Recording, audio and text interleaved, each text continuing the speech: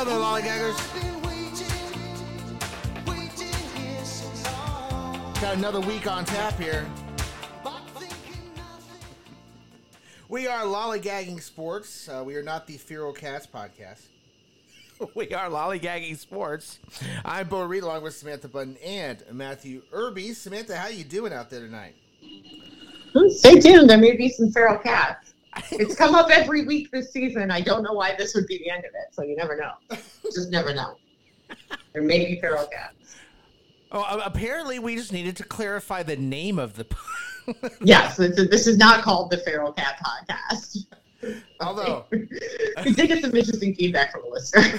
It's not called the Feral Cat Podcast, but we are glad that you noticed how fond we are of the Oakland Coliseum Feral Cats.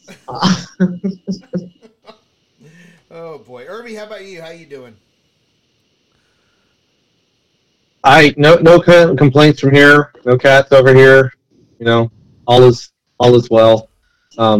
Confused by sports, but I love sports. You know, was it the Rangers took 2 out of 3 from Seattle, and they beat Luis Castillo and Logan Gilbert. So go figure. Love the sport. I mean, I don't think that's all that's surprising, but you know, that's neither here. A bullpen held on to lead. It's surprising. Oh, that's your shock. Oh, okay. We got to be more specific. Well, it's all over the map. It's just a weird series, but all is well. See, we're still on track for the formation of the Guardians-Rangers super team, right? I think so, yeah. We will bring pitchers, you will bring hitters, and we will be a good baseball team. The question there is does Mr. Clement, for you, Samantha, does he have a place on said roster? Oh, absolutely. Okay. Yeah, this is listen, there are, just some people that, just transcend, roster limitations. So, yeah, if we're building the super team, then we need to get, the super team good vibes guys back, which means Ernie Clement and Austin Hedges are both going to need to end on this team.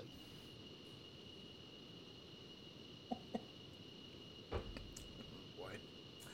All right, well, we got a great show. We're going to talk the various subjects we like to bring up each week in Major League Baseball. We're going to have a little armchair umpire here at the end of it, but before we get to that, Samantha, you want to kick us off?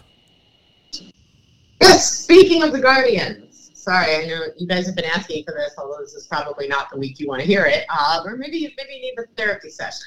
I don't know, but, Guardians people,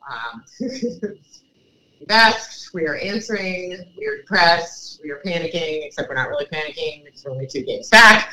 So more on panicking fan bases in a moment, but let's talk Guardians a little bit here. This is a bizarre team that just absolutely has no offense whatsoever. There are, I guess, different ways to have no offense, and this is certainly not a free-swinging team that is striking out. They just can't seem to score runs because they are making the softest soft contact that ever was. It's just horrendous, guys. It's really bad. Look, they're the 3rd hardest team to strike out in Major League Baseball, but they're 27th in hard hit rate. So, look, some of this I know is if you have soft hitting players and the weather is cold and you play in a cold weather part of the country, then things will get better. When it warms up, you're going to get less drag on the ball. The ball's going to carry further in the warmer air. So, those flyouts to the warning track become home runs. Okay, but, if you can't put a single run on the board against the Detroit Tigers, which is what happened on Wednesday, you've got a problem. So they are fortunate because the division is awful. I mean, Minnesota is also terrible, and they will probably get worse, and the Guardians will probably get better because that's how this usually tends to go. Mm-hmm. But it is concerning, even if you say, okay, the Guardians are only 2 games back. We assume their best baseball is yet to come. We don't think the Twins can keep it together. They already look terrible. But what happens when you get into the playoffs? Because the pitching has been fantastic, and I know we all complain about James Karinchak and his creepy tight pants. But on the whole, the pitching has been phenomenally good. But you can't win a baseball game scoring 0 runs, no matter how good your pitching is. So something's got to change here. And I don't know, and there's just not a lot in AAA. There's not a lot they can do, offensively speaking, to sort of give this team a shot in the arm. They think there's a good argument that if you are still in the race, as we would expect that they would be at the trade deadline, that it's time to trade some pitching for a reliable bat. Not a great market for that this year, of course. Timing is not wonderful. But in the meantime, you got to be able to keep up and stay in the race, and you're not going to do that if you can't score any runs against the Tigers. So they have just lost too many series where half of the games are lost, after a pitching performance where the staff gives up 2 or 3 runs and they can't put enough runs on the board. I think they're like 11-2 when they score 4 or more runs. So that should tell you everything you need to know, I think, about which end the problem is on. But, what do you do in the meantime? There's just not much you can do with what you have to work with right now. Well, okay, let's start here. What exactly do you think is the cause of such an outage? Because it's not like the Guardians have a completely different lineup from last year, right? They've got some established guys in that order, the guys that have hit the ball hard in the past. Is it bad starts?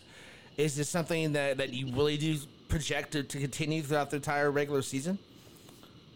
Well, and that's part of it too. And to me, it's I think I'm probably less panicked about this than a lot of people, because it's this happens every year. They always start slowly. They always come on at the end. The division is weak. Nobody's going to be able to build up a big enough lead. So yeah, they're going to start hitting better. We mentioned the weather and the drag on the ball, and for a team like this, that's going to matter, especially when your best power hitters hit flying drive home runs, not big towering huge launch angle things. And that Josh Bell got off to a really slow start, and he was supposed to be the guy who was supposed to kind of supersede that.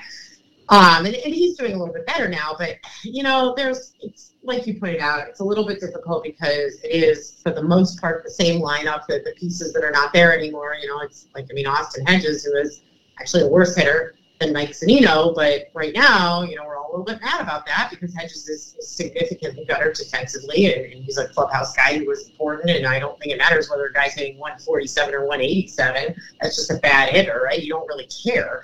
So it seems like a mistake to get rid of Hedges, but that's not going to fix your offensive problems. So I don't know if you need to shake up the batting order.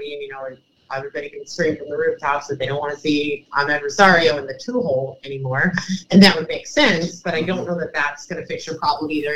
Andres Jimenez needs to start hitting. He just got $100 million.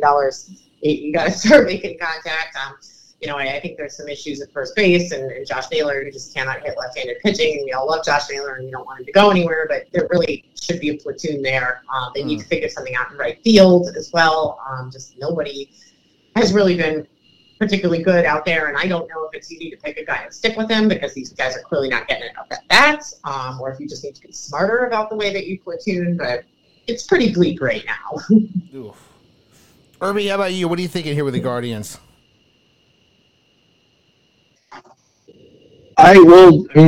Let's do bad, and then we'll do a couple goods. When you lose 6 of your last 7 series, that's bad. That's not, and they're not getting swept, but you're not winning series, and these are series that you need to win. Fortunately, you got the one series in there was Minnesota. The good thing, as you mentioned, Samantha, is the division. Most teams lose 6 out of 7 series. You're not sitting 2.5 games out of first place. Fortunately, that is the AL Central, and this has nothing to do with wild cards and home field and all that. You just play the hand that's been dealt. You play the division that's been dealt, and that's the division at hand. It doesn't look great in the optics that you get shut out by Detroit and they actually moved ahead of you into second place today, but it doesn't matter. It's a long season, 2.5 games. So, not great. It's funny when I look up and down team stats and on-base percentages and and walks and things like that. It's like Cleveland's sitting at the bottom, and then you look at stuff like stolen bases and strikeouts, and they're sitting at the best. And so, very polarizing team here. But the good that I'll leave you with, and this is more therapeutic for Samantha and your Guardians fan base. So we're gonna reach back into history, and I'm gonna try something here, and you can play your little voodoo music or whatever you need to right now. Today, couldn't get anything done today. Sorry, got shut out against Detroit, so be it, whatever. But we're all about moving forward. So today, the medicine I'm gonna bring. This is the 1-year anniversary of Josh Naylor's 8 RBI from the 8th inning on game to come back and beat the White Sox, where he had an RBI double in this 8th inning. He hit a grand slam to tie the game with 2 outs in the 9th inning, and then hit a 3-run homer in the 11th inning to win it. So, 1-year anniversary of that. Let's do a little therapy here, and let's get this offense rolling. Yes, there were a lot of people talking today about hoping that the anniversary of the Naylor game was going to kind of turn things around. so we're hopefully that's coming tomorrow. But just a quick note before we move on the stolen bases. Yeah, I mean, I think if there's a criticism here that's something you can do something about, it's that why are you not taking greater advantage of the new rules when you are so good at this? They're stealing at roughly the same rate as a lot of other teams. That shouldn't be happening. If you have such a hard time getting runners on, if you can swipe free bags like Miles Strauss, Stephen Kwan, Jose Ramirez, heck, even Naylor's fat ass steals some bases occasionally. So this team runs well and they run smart. So why they are not taking greater advantage of a new rule that is built for a team like them is definitely bugging. It's not even just that. It's like their style of hitting, like that. The line drive, hit them where they ain't. Like that's like, steal the bases, guys. Yikes. Okay. What else you got for us here, Samantha, this week? All right. So we'll come back to the bad news in a minute, but let's hit some good news now. Let's talk a little Cody Bellinger. So This is a guy that I think a lot of us were rooting for, and who has had a rough couple of years after his MVP season. Had some injuries that I think were, how would I put it, underdiagnosed, shall we say? You just looked at the guy. I mean, he just looked like he was not physically well. He lost a ton of weight. He's never been a huge dude, but he hit like he was a huge dude. When he was performing well, and you looked at the guy, and it was kind of shocking. And you're thinking, yeah, those sorts of internal, injuries to the trunk and the torso can really, really take a toll on you. I think in a way that's not necessarily apparent the way that a shoulder injury or a knee injury would be, and just had a horrible time of it. But he really seems to be doing a lot better. So that 1 year kind of prove-it deal, paying off for him, paying off for the Cubs. Numbers are up significantly. He's got 7 home runs so far, 9 stolen bases. I think that the 14 walks and only 27 strikeouts, particularly notable to me, because he is striking out at a far lower rate and walking at a far higher rate than he typically does. And when you look kind of at the triple slash, the OBP is about the same, 333 this year, 368 this year, 333 for the career. So not a lot of difference there. But his slug is up to 543. It's 490 on a career, and his OPS up at 909 over 823. So not hugely different, but it just feels really, really different. And he is on pace and in a way that feels fairly projectable to have a much better season. And I love that for Cody. And I think that 1 year deal was probably a smart move for him.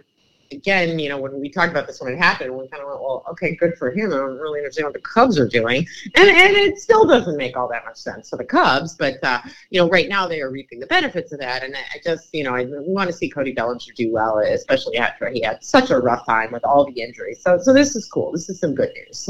Yeah, absolutely some good news. And Irby, the Cubs are already talking about long-term extension conversations that they want to have with Bellinger. I don't think he'll do it. I mean, Samantha, I think you alluded to this perfectly. Taking the 1 year deal was smart. He's going to want to take especially if he does do as his season is projecting out to be, he's going to want to take that onto the open market and see what he can really get. And frankly, it would behoove the Cubs not to do a big deal with Bellinger. You have way too many other holes in your roster to be doing this. But you could see where he would turn this into a nice, lucrative, 5-year deal with a couple of options added onto it. It'd be a seller's market for hitters this offseason too. So it's a good time to be in this position.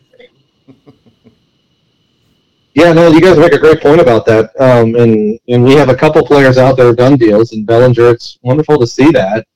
It is it's the eye, it's the, I know he's listed now, he's listed at 203 pounds, and I'm still looking at that going, is that so bad? 203? That's hilarious. Yeah. Thinking 175, maybe? 175? Yeah. And he's tall, too. Keep that in mind. He's tall. But... Was he wearing a really heavy chain when he was wearing? Maybe he had the catcher's gear on or something. Yeah, he had the turnover chain. Catcher's gear and a turnover chain on, soaking wet. I with him on the scale? Yeah, I was like, I don't know about 203, but okay, we'll run with it. And so, yes, he does look healthier. And you look at it, this has been post-COVID, and we've seen it. I know 2020 wasn't a terrible year for her, but boy, the drop-off from there, whatever that battle is and everything, it's not worth getting into. It's just wonderful to see, because, Samantha, you threw out the number. Not stealing you, just the same mindset. I had the same number on there, that 366 on-base percentage. Yeah, 333 for the career. Last 2 seasons, 240 and 265. So, yeah, when you're getting on base over 100 points higher, doesn't matter what it was, something's going a whole lot better. He's drawing walks again. It's the same number of bats. It's just better bats.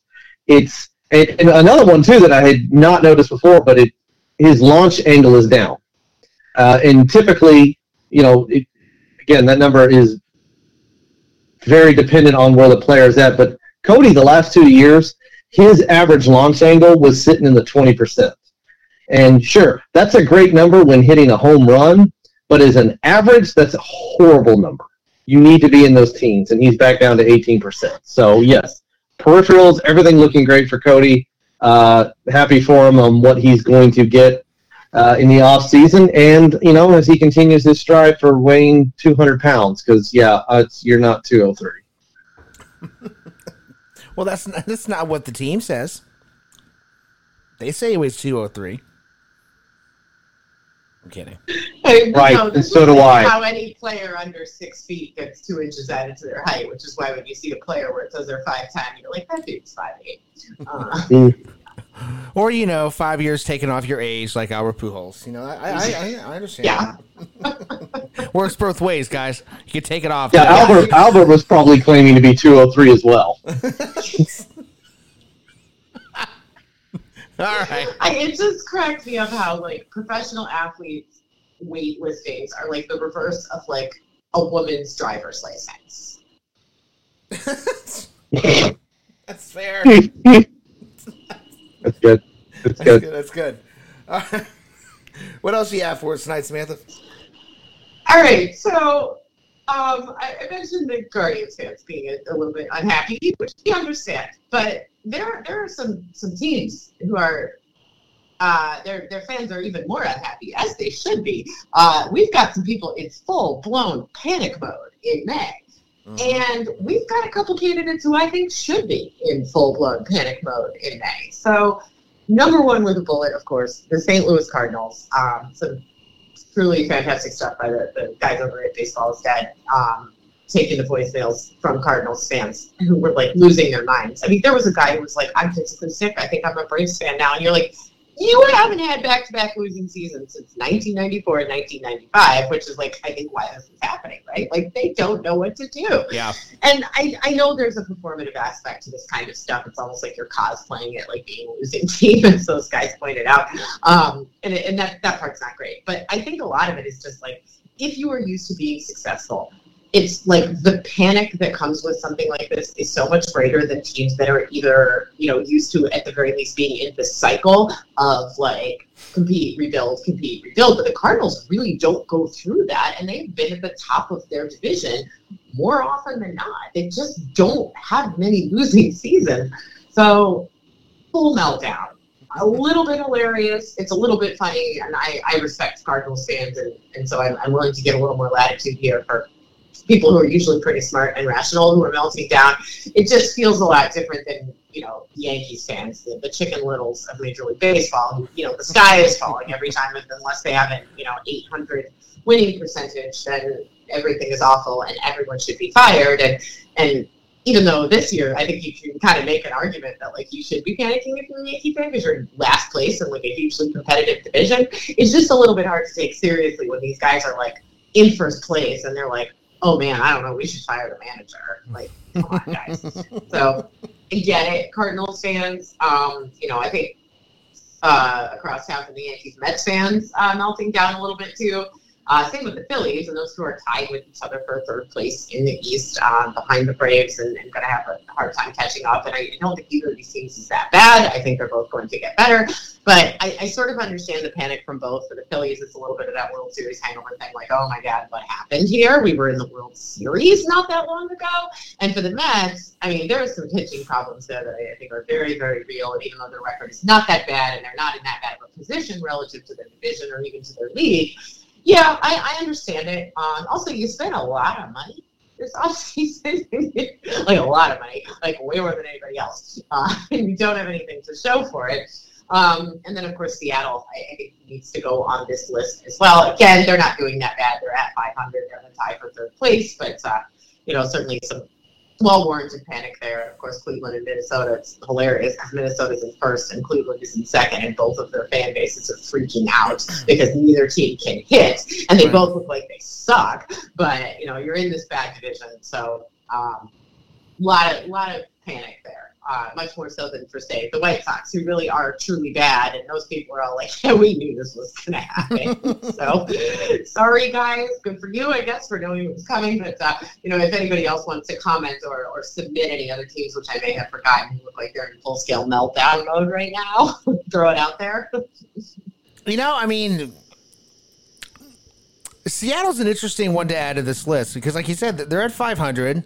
But when you look at why they're 500, you can see why the fan base would panic because yes, they lose Robbie Ray. They still got Castillo, who lost today. Oh, excuse me, we're recording this on Wednesday. Lost his last start. Bullpen's been fine, but they can't hit. They're having some serious offensive struggles as well, and. It's you look across the aisle here, and you see some upstart teams in their division just tearing the cover off the ball and getting good pitching. Yeah, I can see where the panic was set in, Samantha. That's an interesting ad. I hadn't actually thought about them until you brought them up here, but that's an interesting addition to add here. Irby, how about you? Do you have any teams you want to add in? I will, one that was starting to panic, but things have gotten better with the 2-game winning streak. The Rockies are 6 games away from 500, so quest for 500. Things are looking a whole lot better in Colorado. No need to panic. We're back on track. Yeah, back on track. Things are looking better. Things are looking a whole lot better. The Seattle one, yeah, I like that one. What you guys are saying because this is supposed to be like they were supposed to be how this is playing out. They were supposed to be where the Angels are. If not where the Rangers are. And sadly, I have to do a little bit of that too. I have to call out some of the Ranger fans too. Yes, the bullpen is a mess. We all knew that. Everybody knew that. The bullpen knew. Everybody in the world knew that. Okay, so stop when the bullpen blows a few games. Yes, it sucks and the team could be better off, but this was not the year. So everyone calm down. Okay, the bullpen is the problem. Yes. This is it's like a car with 3 wheels. Hey, that's the problem. I'm aware. That's why I'm driving to the mechanic shop to get it fixed. But thank you. Samantha, anything you want to add here? No, I just wanted to comment on, because I think you brought up an interesting point about Seattle. That I think part of the reason that's happening is because that division doesn't look like what a lot of people thought it was going to look like. Mm-hmm. So it's got to be, there's a sort of two-part problem here, one of which is it makes you panic more when Houston is actually not doing that well, because you were resigning yourself to a wild card and you realize they're actually not looking that good. And I unfortunately, I do think the trash cans are going to get a lot better, guys. So bummer for all of us, but it's like that feels like a lost opportunity. But then you also have this other problem where, like, Texas is not going away. So, right. I mean, I know we were a lot less surprised about that on this podcast than a lot of people were. And no, I don't think that the Los Angeles Angels of Anaheim, Baja, California, Malibu, California, Mexico, California are going to be able to stay in the race. But Texas sure looks like they are. And so now it's like you've got this twofold problem. You have this missed opportunity with Houston, and then you also have this obstacle that you probably weren't counting on. So I think that has also kind of contributed to the meltdown in Seattle. In a sort of the situational problem. It's sort of the opposite of the AL Central, right? Where you can say, oh, Cleveland, you don't need to panic. It's going to be fine. Your division sucks. But the Mariners, opposite problem. Yeah. It's a wide open division now. It materialized oddly on Monday. Monday night, what is it, the eighth inning, where the Rangers are up a run and beamed a Seattle player, and everybody booed, which was confusing because the Ranger fans were also annoyed because we just put the tying run on. And then another player was beamed, putting the go-ahead run on, and the fans continued to boo, and I'm like, what do you... No, this is good for y'all. Why are you booing? Like, we're booing. You're booing for the wrong reasons. Oh, no. It was a very odd moment of, this is helping you, but all right, cool. How about this? We'll strike this guy out, and then you gotta be happy. He didn't get beat. Yeah. Yeah. What sucks is it's still too early to make trades to fix that bullpen, but that's coming. But that's a conversation for a later date. All right, Irby, you're up. What do you want to lead off with tonight? Well, I made it kind of a habit the last few weeks of these good young hitters getting the job done, and this one here, he finally, not as young, getting a chance. He does stand 6'4", 225 pounds, and it is a legit 6'4", 225 pounds, and that is one Brent Rooker. Brent Rooker of the Oakland A's. The what are the A's at? 4 wins? No, it's probably more, but that doesn't matter. It's not about the wins there. It might be 5. It might be 5. We don't know. But Brent Rooker's taking care of business himself. This is a player who has bounced around a couple places, finally making something. He's 28 years old, finally getting himself a real legit opportunity. Drafted twice by the Minnesota Twins.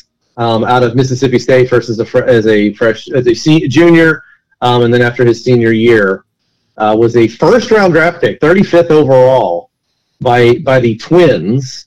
But as you see, he is no longer a Twin. He was part of the Taylor Rogers trade with the Padres that included Chris Paddock as well.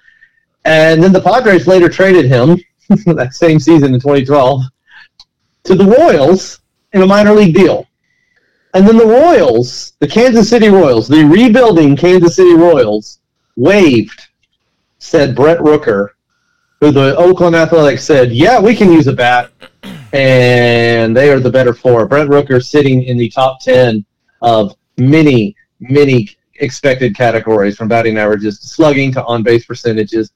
We can sit here and talk about these StatCast numbers all you want. They are solid numbers. The guy is putting the bat on the ball. He's not missing. He is barreling, legitimately, but it's not just his swing. He's not chasing bad pitches. He's drawing walks.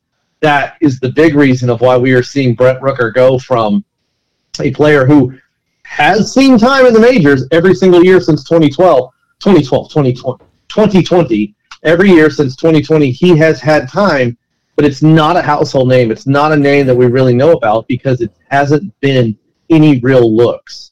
2021 was his best year. Minnesota gave him 58 games to prove himself, and nothing really materialized. Oakland's giving him a chance, and Oakland's reaping the rewards. And boy, this is one of those ones that Oakland loves these things because they can get a lot of minor league pitchers for them later on. Yeah, I don't know, Samantha. This sounds to me like the Guardians' next winning trade. Will they accept feral cats in trade? I mean, is that part of his power? Maybe we don't have any feral cats. I think you have to take the feral cats because they're leaving Oakland. You have to take the feral cats and Brent. I see. I could get on board with that. I think we could figure some out with that. That would be fine. Also, like, Irby, do you want to tell people what this gentleman's full name is? Like his actual name? His bases loaded name? Yeah, his Super Nintendo.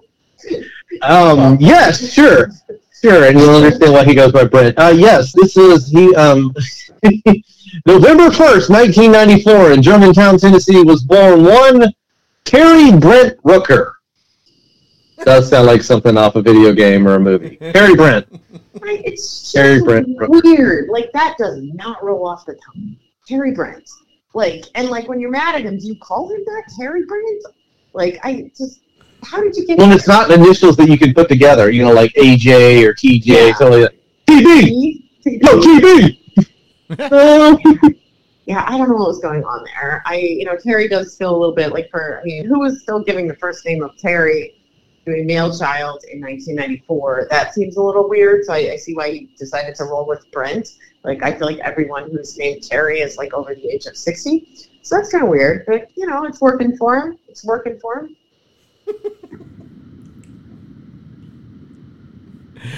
Oh, boy. Irby, what else do you have? Terry Brent Rooker. Well, we talked a little while ago the panicking fan bases, the Mets who spent a lot of money for what we're seeing, which, they are they technically are the Mets, but as we do on here, we're not really the Mets. They're the Padres of the East. So let's take a look at that team. Let's start it off, because it did start with the Mets, and then we had the Padres, the Mets of the West, and now the Padres, and the Padres of the East. But yeah, those Padres out there in San Diego.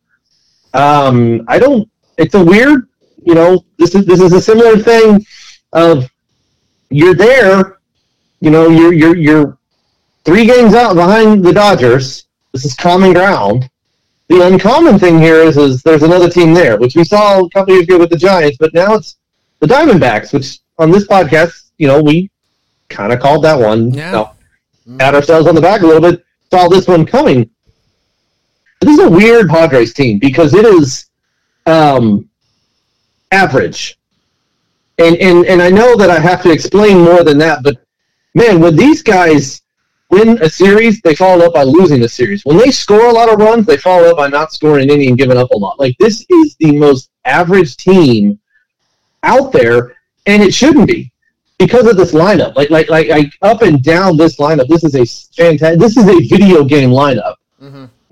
and you paid for that too. You paid for that video game lineup, and it's weird because the performances, there's not really been any bad performances on this team. Starting pitching hasn't been amazing, but it hadn't been that bad. Like, they're not giving up a ton of runs. The offensive firepower, we've seen the numbers. We've seen the runs. We've seen some highlights from these guys. But the numbers really aren't there. And they're sitting at score. They've scored 151 runs, and they've given up 150. And the way that the season's played out and what we're looking at with all these teams, that's actually low on both categories, which means that the pitching is doing well and the hitting's not. But we've seen some great numbers coming from guys like even Nelson Cruz and Fernando Tatis, as long as he continues to play, and Xander and even Machado, though it's down a little bit. And the starting pitching numbers aren't great. So it's a weird combination of the individual numbers aren't great, but as a whole, they're fine, and vice versa. All that comes out into a very odd and complicated formula that simply equals this is a very average team. Samantha, you look at the lineup here, it is a video game lineup. And if it wasn't as loaded as it was, I would take a look at Juan Soto as maybe being a part of the problem here, because his OPS is 110 points off his career average. His batting average is 40 points lower than his career batting average. He's obviously struggling by standards that we've come accustomed to Soto being at, but you look at the lineup around him, you can't just say, well, Juan Soto, you got to start hitting, otherwise we're not going to win. Like, what exactly could they... This is a big problem. The fact that a team like this is playing so, as Irby put it, average. Yeah, I'm glad you brought up Juan Soto because I was going to bring that up as well. And the problem is not Juan Soto, as you have correctly pointed out. He is one guy. Also, his walk rate is so high that it's a little bit hard to kind of comment him whether his average is down or not. He's still making a lot of positive contributions and getting himself on base. So, and there's also been some speculation that he is somebody who is really struggling with the pitch clock as well. So we expect that will get better. And he's one guy, but like you're both saying, it's a video game lineup, and when we see these teams that are really expensive that perform in a manner that's really average, usually you're talking about a team that overpaid for junk, basically, because they were just trying to buy everything in sight. And that's not really what these guys did. They paid a lot, and you can't argue that there were overpays, but what they paid for ought to be pretty darn good. And when you isolate, pick a guy, any guy, it's other than Soto, where I think even with him, you can make the argument that the walks are negating a lot of the poor average. Most of these guys are doing fine. So, why aren't they winning baseball games? Because it's hard to point at, multiple members of this lineup or multiple pitchers on the staff and say, well, that guy, and that guy are underperforming. It's that's not really what's happening here. It's just that they haven't been exceptional. And when you spend that kind of money and you have a lineup that looks like that, that's full of, names, as it were, you expect them to perform better than third place. I mean, I think if this team had a slightly better record and was chasing the Dodgers, only the Dodgers, and the race was close, I don't think we would even be talking about this. Because, you could spend a fortune and perform really well and still not be able to beat the Dodgers. That's life in the NL West. Sorry, folks, that's just how it is. But, and like Irby said, we were kind of on the Diamondbacks. But, when I said that, I didn't mean I thought, oh, this is a more talented team than the Padres. It was a ha-ha, the Padres might screw up, and these guys might be able to sneak into third place or whatever. But that's not how it's going. So, why is this team that, it's hard to pick out a specific problem with them, looks so very, very average?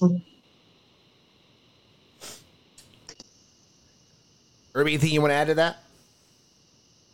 No, well, before jumping on the last one, the good news for the Padres and for their fans is that this is not, this is almost the way, if it's not going to start off great, this is what you want. You wanted low-scoring games. You want to be losing these close games. As opposed to, the offense has scored 200, the offense is averaging 6 runs a game, but the pitching's giving up 7. That's where you've got more of a problem. This, because of that offensive firepower, because of the names on here, because of those players that you put on this roster, this is regardless of that, this is not a team you want to play in a short series, in a winner-take-all series. So it's fine. This is not a panic button. It's definitely not where they want it to be. This is not how they envisioned the first 38 games of the season going, or 36 games. The first 36 games, this is not what they saw. They did not see 19 and 17. So, hey, room to go, but it's not the worst case. All right. What else do you have for us tonight, Irby? Well, the last one, and I'll keep this short because it's more I really want to get y'all's opinion as well. And we've seen over the last said number of years what Major League Baseball does is they're trying to make rule changes, is they're trying to add excitement, trying to add safety, if you will, to the game and all that. And they use this by starting off in these lower divisions, and then rules really don't become a thing until we see Double-A. When we see these rules pop up in Double-A, these changes, pitch clocks, bare bases, stuff like that, when we see these things pop up in Double-A, that's when we start paying attention to okay, this is something that's going to happen. Not A-ball. A-ball is definitely let's try it. Oh, no, that didn't work. Moving on, because nobody really cares about A-ball records. Double A is different. Double A is where we start to see. And our latest one here, I know that I'm supposed to call it the sticky ball, the sticky tack, whatever you want to call it, but I love the term that's being thrown out, and it's the enhanced grip. The enhanced grip, which is supposed to be leaving a positive, or would improving essentially the grip of adding a layer of stickiness or tackiness, if you will, for the pitcher. What's happening in Double A, there are more and more teams reporting the fact that there is a residue staying on these pitchers' fingers. There's a residue getting in entire hands. And as we've already seen in the majors, that's going to get you a 10-game suspension. So I don't like where this is going. You can call it enhanced grip all you want. This is a sticky situation that's being developed here. I knew you were going to do that. I had to. I knew it. Okay.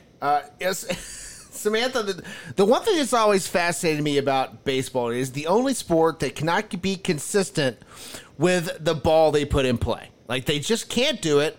No matter, even if they're not even trying to be consistent with the baseball. Now, we could go back and forth on the merits of the juice ball versus the dead ball and all that other fun stuff, but this is one I feel like they need to get right. And we've talked about this on this show many times, so I'm glad they're trying something anyway, because if you're not going to let players rosin up the way that they need to have a good grip on the ball, then you have to improve the grip on the ball. We've said that time and time again this year. But clearly, clearly they're still struggling even with this. Yeah, enhanced grip. But I'm not going to call it that. I'm not calling it that. I'm not calling it that even if it does work. So, no, it's the tacky ball or the sticky ball. But I'm not calling it that. That's stupid.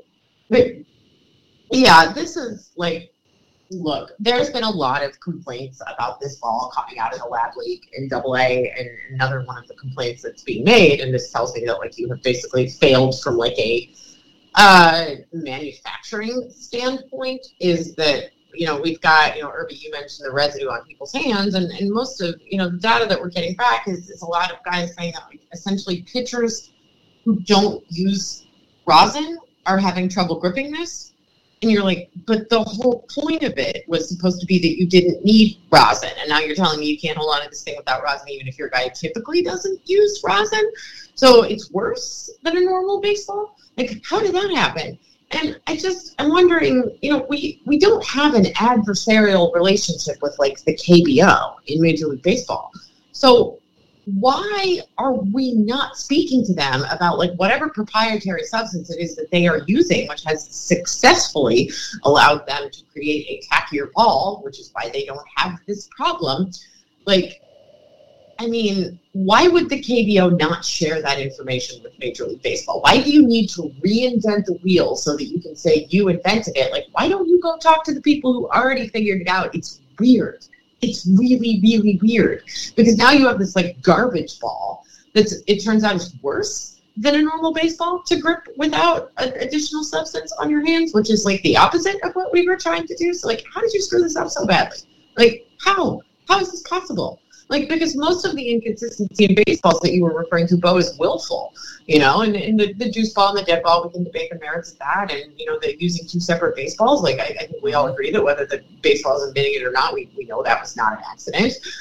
So it's not like they can't get the people who make the baseballs to, like, make consistent baseballs. It's like they're effing it up. Like, it's just, we have a recipe for this. Why don't you go knock on the door next door? When you go ask somebody for their recipe, like, this isn't secret sauce, man. Like, the KBO is not a rival in that way. They're not going to not tell you how they make their baseballs. Like, it's so stupid. It's so preventable.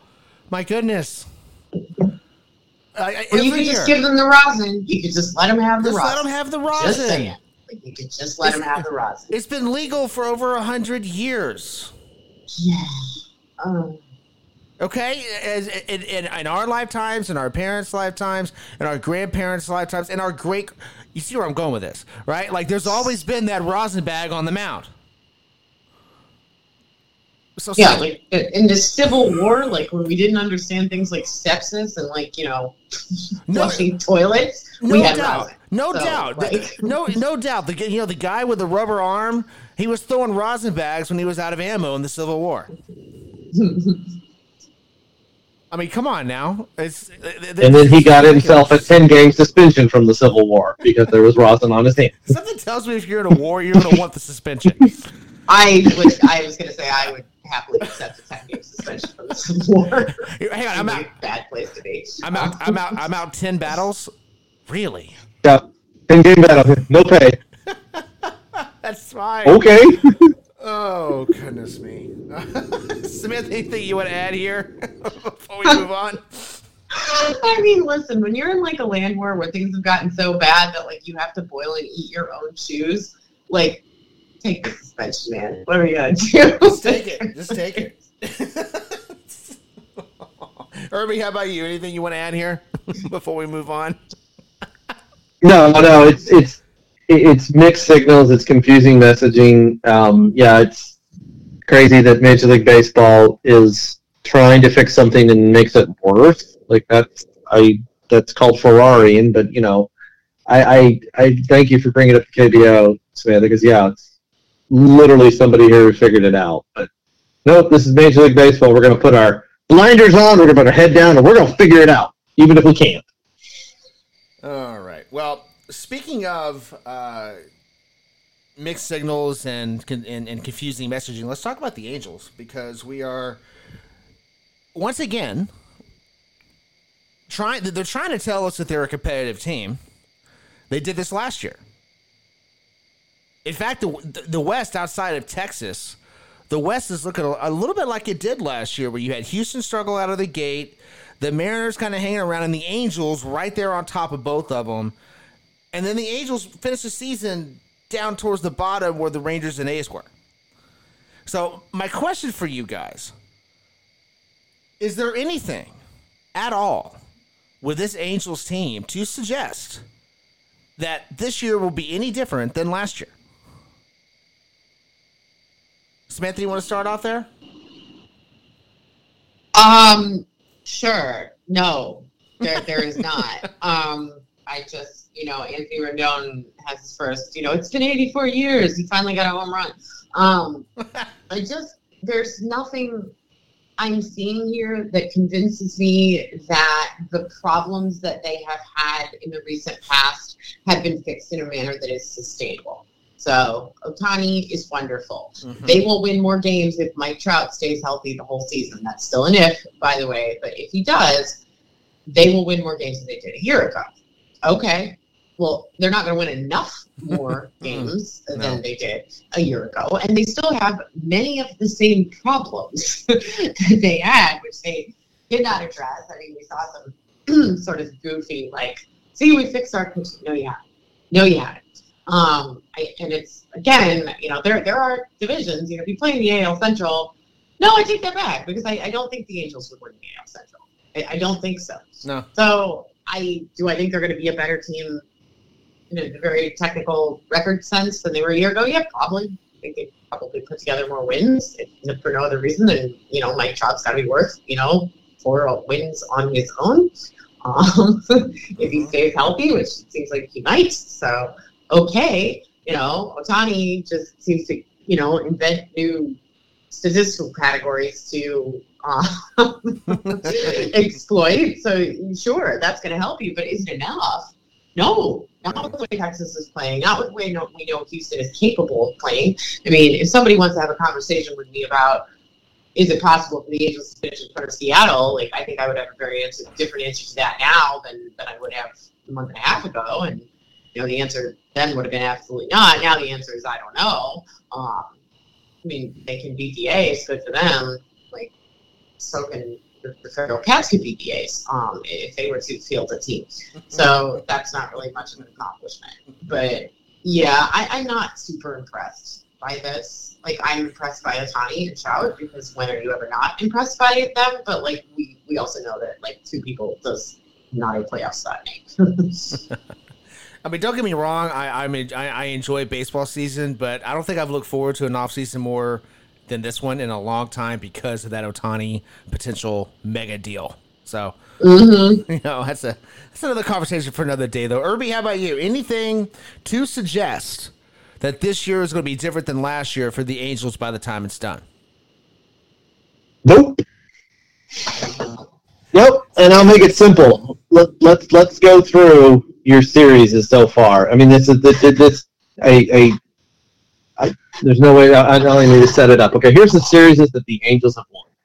They have beaten the A's, the Mariners, the Nationals, the Royals, the A's again, and the Cardinals. Series they've lost: the Blue Jays, the Red Sox, the Yankees, the Brewers, the Rangers, and now the Trash Cans.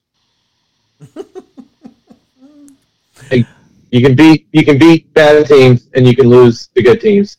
Both Trout and Ohtani are in the conversation for MVP, which I'm putting as big air quotes as enhanced grip for that MVP.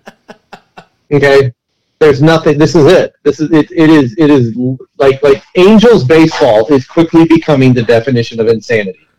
When you do the same thing over and over again and expect a different outcome. Sure, you can get excited all you want about, well, we're sitting in second place. We're ahead of Houston. For now. Like you don't get to play the A's and the Cardinals and the Royals all season long, okay? Pretty soon you have to keep playing those teams with better records.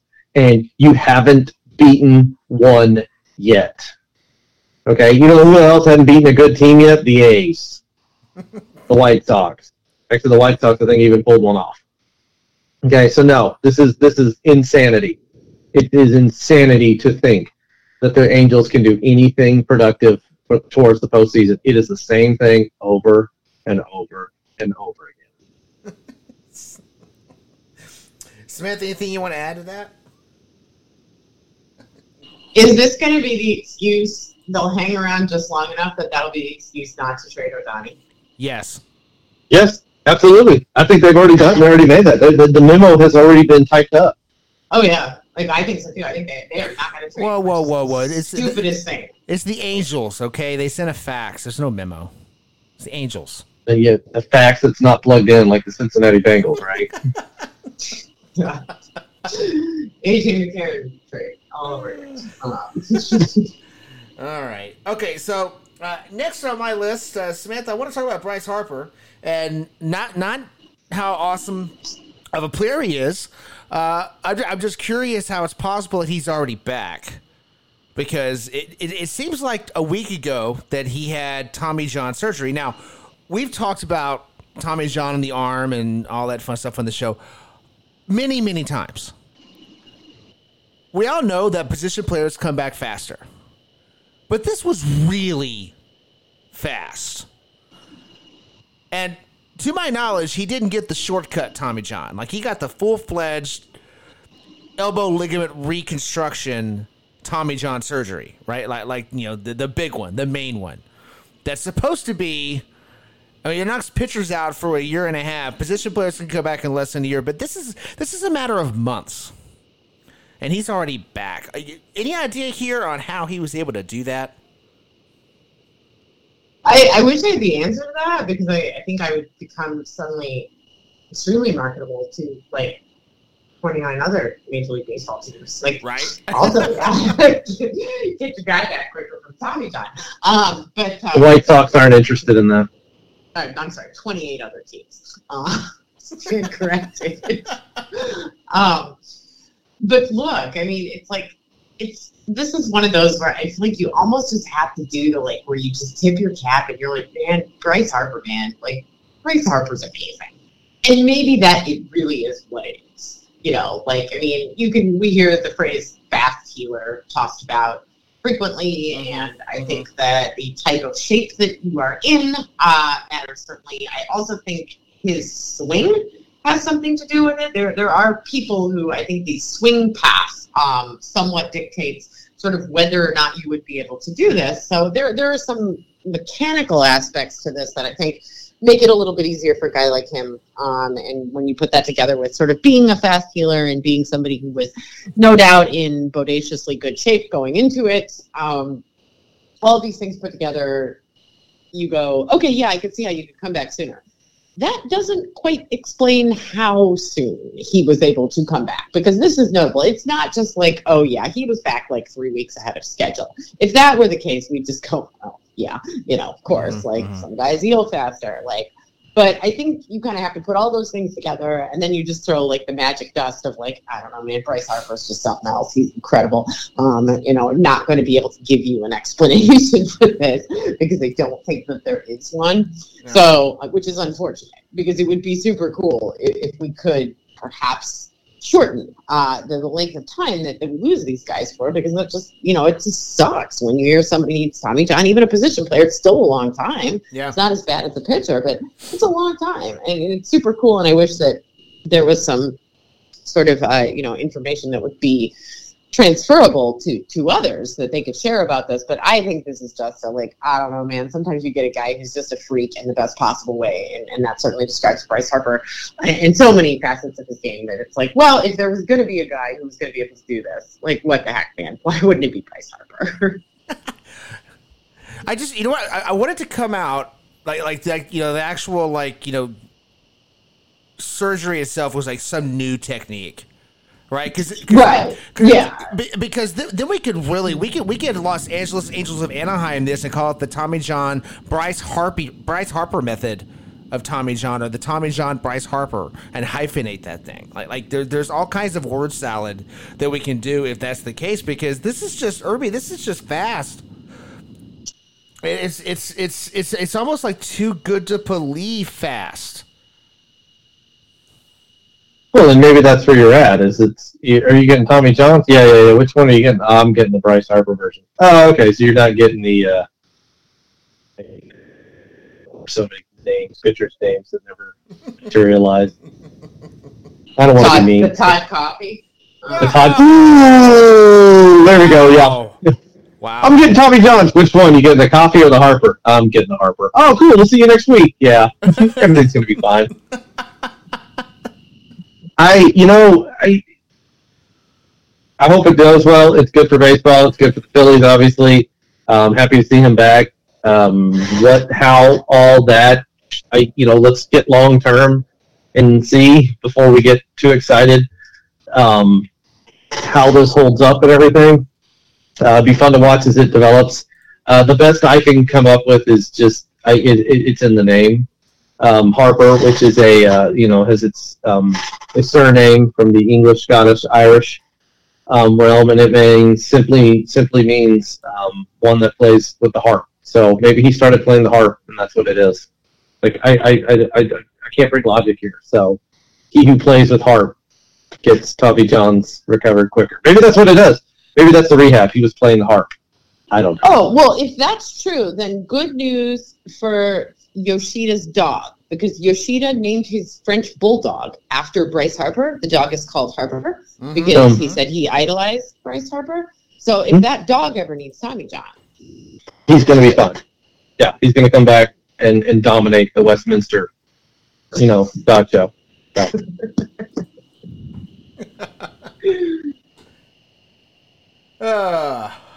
Okay. All right. So last on my list before we get into Armchair Umpire, I thought it was a good time to talk about whiny managers. Because, Craig Counsell, who was ejected recently, he was ejected because he was arguing about the number of times Alex Cobb has disengaged from the mound. That's why he was ejected, Samantha. And it feels to me like Craig Counsell is kind of tired of all these rules that baseball is coming up with to go right at his backward-ass way of managing. So now he's just going to gripe about everything. He's going to whine about everything. So that is my top choice for whiningest manager in the game right now. But I wanted to get your input on this from both of you on who you think is the whiningest manager in baseball right now. Samantha, we can start with you on that. I feel like it's so hard to pick because it's like a three-way tie. We need to get a padded room, and we need to throw Rocco Baldelli, Aaron Boone, and Craig Counsell into that padded room once a week so they can just let it out, right? So they can just get in there and sob and whine. and lay on the floor and kick like they're toddlers and like pound on the walls and just be like, it is so unfair when the rules are enforced for me the same way that they are enforced for everyone else. I just can't take it. I'm outraged. And they can just let it all out. And they can brawl with each other, or they can just sit down and have a prayer circle together and cry together and be like, listen, like, how do we get ourselves to a place where, we become more like, I don't know, socially acceptable in the way in which we handle disappointment. I don't know, like, it's just all three of them, but like, there needs to be some kind of release for these guys, right? Because like, it's not doing them any good to get ejected. Like, we're not seeing that.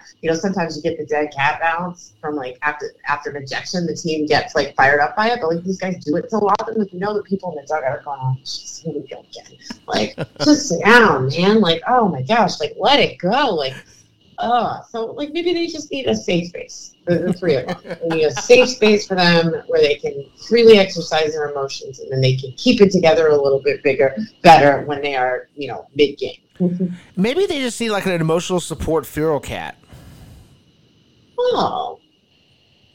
Yeah, I mean, you could channel it through the cat, right? Mm-hmm. Like, I don't know what you do with the cat under those circumstances. Like, I don't know. I guess it's just like you share your feelings with the cat, and then the cat goes and, like, I don't know, takes over another suite. Does the Coliseum have suites?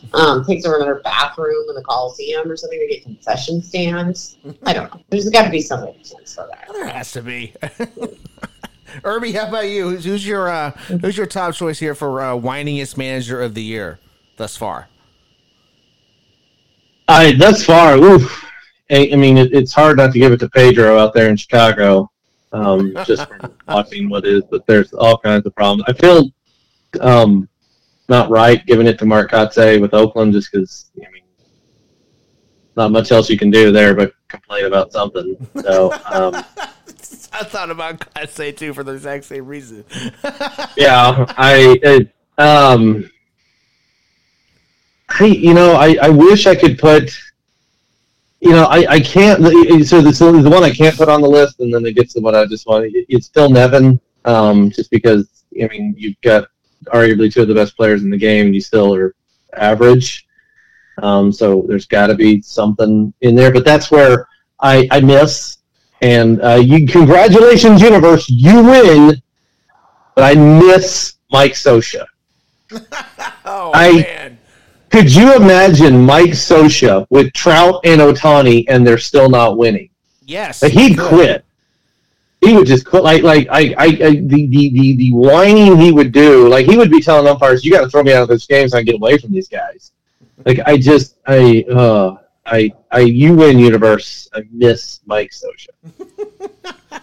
I'm not going to go that far, Samantha, but that is interesting. Mike Scioscia, especially with today's rules, how many times a game would you get that confused look on his face towards the umpires? I don't even know if he counts. I mean, he's not really a big ejection guy, like. You're right, but he does. That's true. But he does bark from the bench a lot. Yeah. Yeah. Yeah. So, but with Joe West departing, I feel like we got less of those arbitrary arguing from the dugout ejections. So we still have some. I mean, I'm sure Phil Cousy would be happy to throw you on the game. Barking about balls and strikes and that. Oh boy! All right. Well, that wraps up our fun individual topics for the week. So, Irby, all that's left is armchair umpire. You ready to rock and roll with that? Oh, you know it. I've always got these ready to go. Oh, boy. All right, Samantha, buckle up. No. See, it's baseball. You have nothing to worry about. The simplest, minorest of things can make the biggest of differences, and that's the beauty of baseball. And it can be sometimes simple moments, and it really does matter when things happen. So let's hypothetically look back at a day when the Dodgers and the Cardinals are playing. A game in Los Angeles. Gene Oliver opens up the inning. The inning doesn't matter for the Cardinals with a nice looping single to right field. So, runner on. Wally Shannon is up next up, and He runs the count to 3-2. So wanting to be a little bit of aggressive, they move. Not thinking he's going to strike out. They're going to put Gene Oliver in motion, and so Gene Oliver in motion on the stretch. The pitch is made, and Mr. Shannon takes and I quote this, a lusty swipe at a fastball and barely nicks it. The ball strikes catcher John Rosaborough's glove, bounds off his chest protector, and straight up into the air, catching it barehanded. Oliver, who was off to second base on the move, immediately retreats back. Roseberg throws a line down to first base and beats him in time. The field umpire waves it. Oliver is out. 2 away. But are there? Cardinals manager disagrees. What do you say? Okay, I had a bit of trouble following that, so I'm going to need to ask you for some clarification. Sure. So the hitter nicked the ball, hit the catcher on the chest protector? He nicks the ball, so straight back, like fastball. He's throwing a fastball. Fastball nicks it right off of the glove, and it actually hits the glove. Then the chest protector pops up and up high enough that the catcher is able to regain himself and catch that ball. So the ball never touched the ground? The ball does not touch the ground, no. It's a 2-strike count. 3 balls, 2 strikes. And then he throws down to first to pick off the runner. The runner who was in motion, yes. So basically at 3-2, they put the runner in motion, believing, he's not going to strike out, so let's go ahead and get things going. So they put the runner in motion with the 3-2 count. There aren't 2 outs. Okay, sidebar. But, yeah. How was the runner put out by the first baseman? Is it a tag, or was he just on the base? So the runner in this situation is too far gone that when the throw's made down, he's out before even realizing. So it's caught, touches first, and then the runner starts walking off the field, knowing that he is out.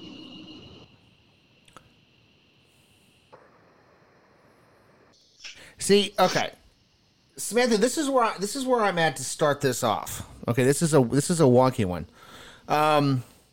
It's a 2-strike count.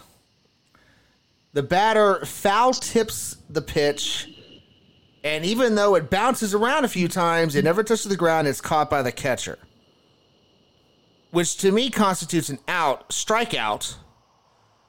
But at that point, the catcher could then throw down to first and pick off the runner, but they would have to tag the runner.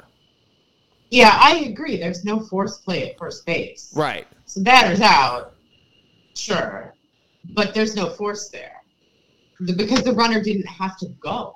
Right. So nor does he have to get back. Right. So, or are we just talking about a situation where, because is he out because, theoretically you could advance, but you would have to tag because it's a fly out, which he didn't do. So is he only out because he walked off the field? Or... Well, okay, let's say he hit a lazy foul ball and it's caught and the guy throws it to first. That's a force out. So maybe there is a force out here. Doubling off the runner. We just don't hear about it enough because most of these foul tip into a catcher's glove don't result in a guy taking off from first. So right, but the fact remains it's still a foul ball that's caught by the catcher. And just to clarify, the catcher was in foul territory when it hit him, right? Correct. Yes. Catcher, normal position, ball's nicked off the bat, hits his mitt, hits his chest protector, pops up in the air, and he bare hand grabs it. In the air. Like you said, Bo, does not touch the ground. Right. Maybe because it wasn't straight into the glove, it's treated as a foul ball, like a bunt that's popped up foul. You make the catch, you can still double the guy off at first because he's no longer standing on first. The runner would then have to still tag to go to second. Yeah, see, I think the call is correct because he didn't tag up. Right. Because theoretically, yeah, like you would have to tag him. Like you can't just force him off of first because first base is open under that. So the guy could have just stood there and not moved, right? He doesn't have to go to second. He does not have to move. But once he moves without tagging, right, he's out. He's out. If they tag the bag. If he had tagged, we could have a different conversation. Or he could have just stood on first base. He could have just not moved, and it would have been fine. But yeah, I don't think because the catcher was not in fair territory. Because if the ball bounces off of the catcher, if he comes out in front of the plate and that happens, then we're talking about something different. Right. But he was behind the plate. It's a foul ball. Like the fact that it hit him, he's not in the field of play when it hits him. So I don't think that matters. Like, so I think we think that the call on the field is correct, right? Well, one quick question just to clarify, Irby. It never touches the batter, right? It bangs on the catcher's glove. Goes straight up. Okay. Yeah. Off the bat, glove, chest protector, catcher grabs it barehanded. Okay. Then I think. Then he's just out. I think you got 2 outs, nobody on base. Okay, and why is the runner out? Sorry, I just wanted y'all to explain that one more time so I can hear it. Because it's technically a foul ball caught in the air, and the runner had meandered off of first. He was doubled up. Okay. Right, Samantha? Yeah, I mean, I think we're saying the runner was essentially picked off. Yeah. Right? So, or are we saying that when that happens, you can't pick the runner off of first? He just has to go back to first. Well, that's what I'm wondering about. There's a rule. This is my only question.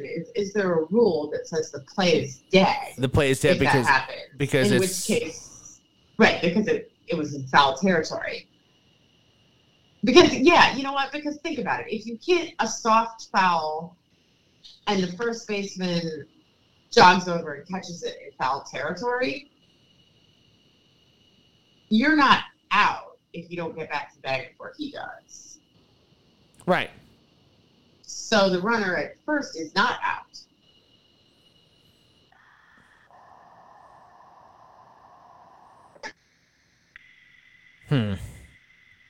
It could go either way. Like it really could go either way here. Like I'm not solid on either one. I'm about 50-50 on each one. Yeah, because you can't pick off a runner in the field on a foul ball because the play is over. Right, but if it's once true, the foul ball is caught. But you can double one off if you catch it in foul territory and they're off the bat without tagging. Can you? Yeah. Then why does everybody just jog back when something is caught? Nobody ever hustles back to the bag when a ball is caught in foul territory. I could be wrong. How would you double somebody off there? Like, I just don't think I've ever seen that happen. Because, like, if somebody hits it into foul territory, like, the guy doesn't dive for the bag to get back. It's just foul. He just can't go anywhere.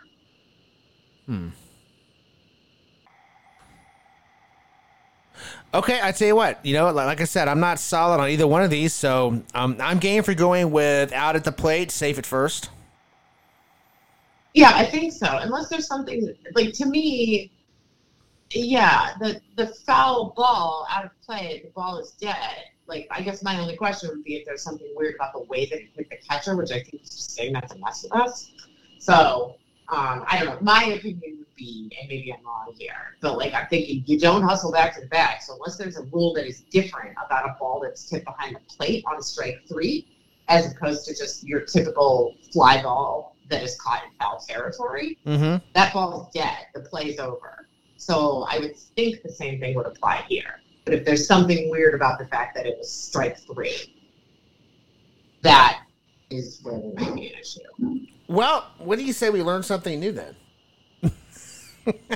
Yeah, I mean, are we just, okay, so do we want to just roll with it and say, like, yeah. Okay, like, we think, based on what we can verify, we think that the runner at the plate or the batter is out and the runner at first is safe. And then we're going to find out if we're going to learn a new rule or not. Yeah, that works for me. Okay, Irby, that's our final answer. All right. Good job. That was fun. I liked y'all talking through that and everything, and you guys really worked through the problem. You're wrong, but y'all worked through it really well.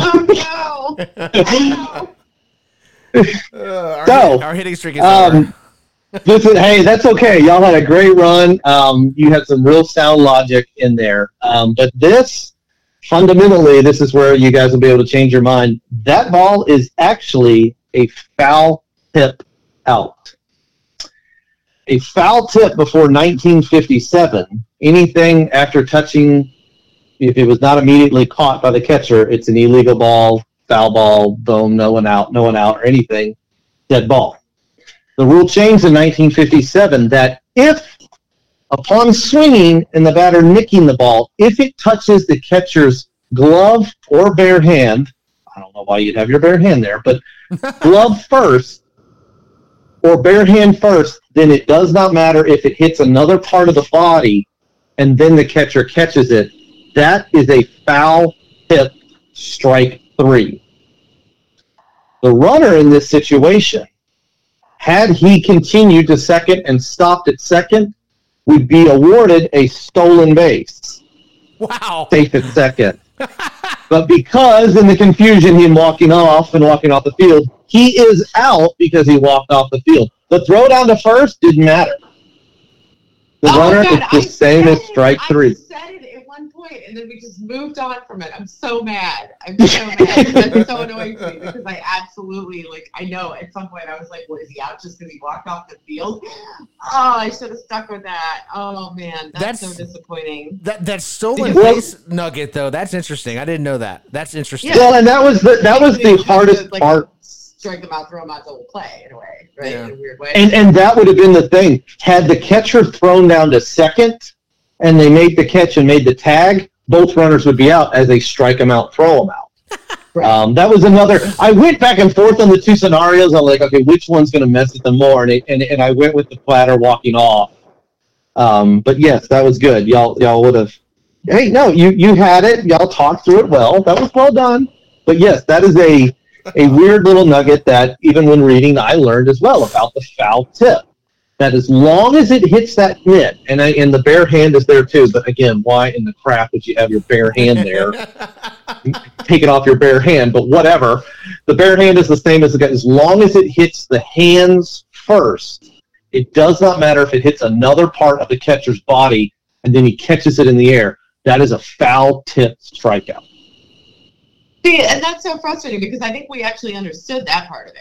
We did. We just fixated on the wrong thing. We were so worried about whether the ball was foul or not, that or whether you had to get back to the bag. And then we even said it, and then we moved on from it. We're like, guy walked off the field, oh man, of course. Oh, that's so frustrating.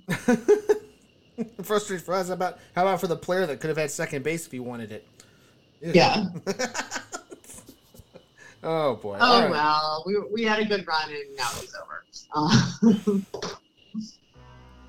Yeah, all good hitting streaks have to come to an end. One of these seasons we're going to get to DiMaggio's number, but not this year. That's unfortunate. Oh well. That's going to do it for us, though. We're out of here. Don't forget to smash that like button. Subscribe to the show. Help us out with that algorithm. Until next week, watch some baseball. You might see one of these strike them out, throw them out, and out because they walked off the field type plays. You never know. Crazy things happen. Have a great week.